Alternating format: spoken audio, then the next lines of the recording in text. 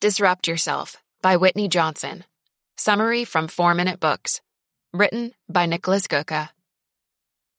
One-sentence summary.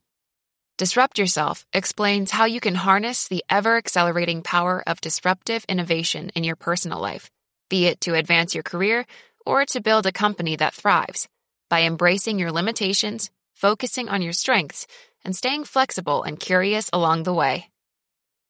Favorite quote from the author. When you make the decision to start something new, first, figure out the jobs you want to do. Then, position yourself to play where no one else is playing. Whitney Johnson. Honestly, I'm not a big fan of the word disrupt. Not just because it's overused and often abused in the wrong context, but also because it sounds self-serving.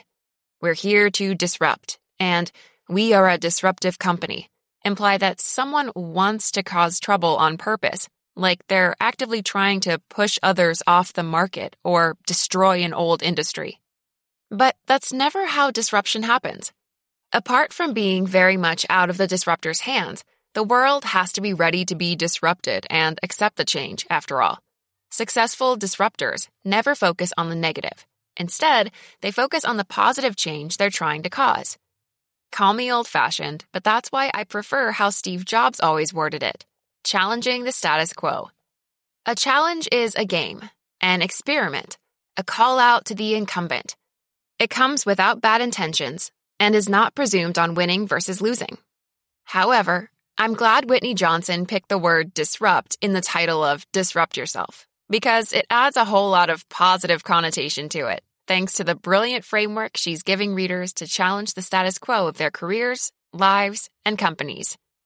Here are my 3 favorite lessons. 1. There are 2 types of risk in starting a business, and one is better than the other. 2.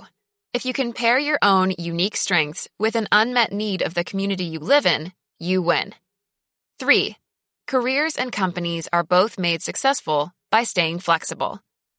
Let's challenge the status quo of work, shall we? Lesson 1.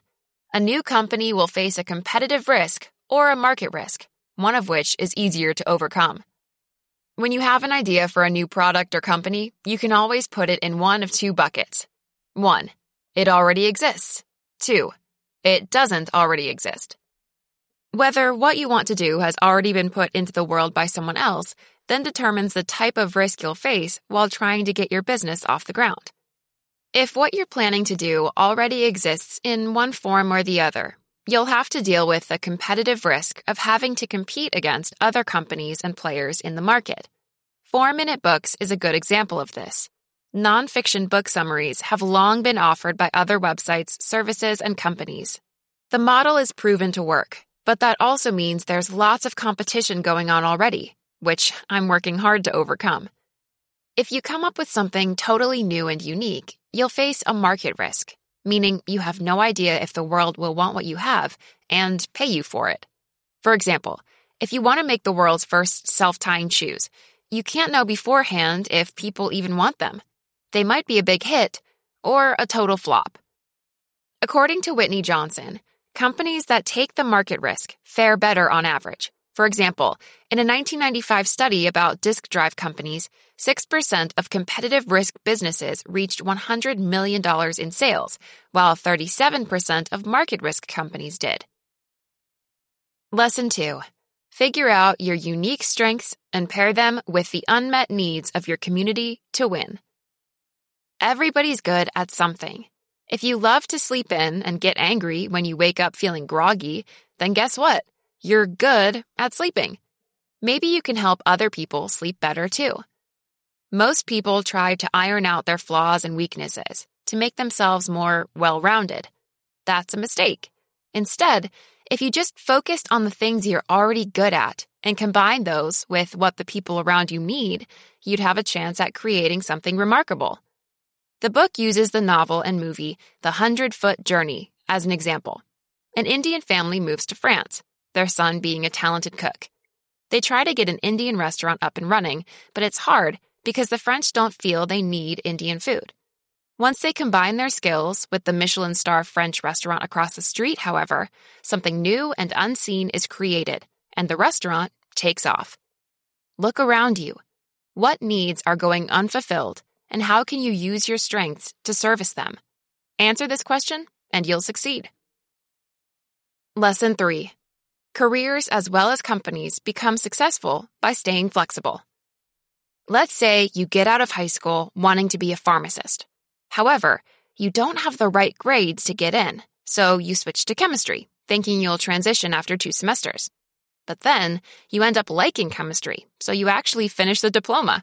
You like it so much, in fact, that you decide to get a PhD in it. After you're done, you go to a big chemical company and get into the lab, what you've always wanted to do as a pharmacist.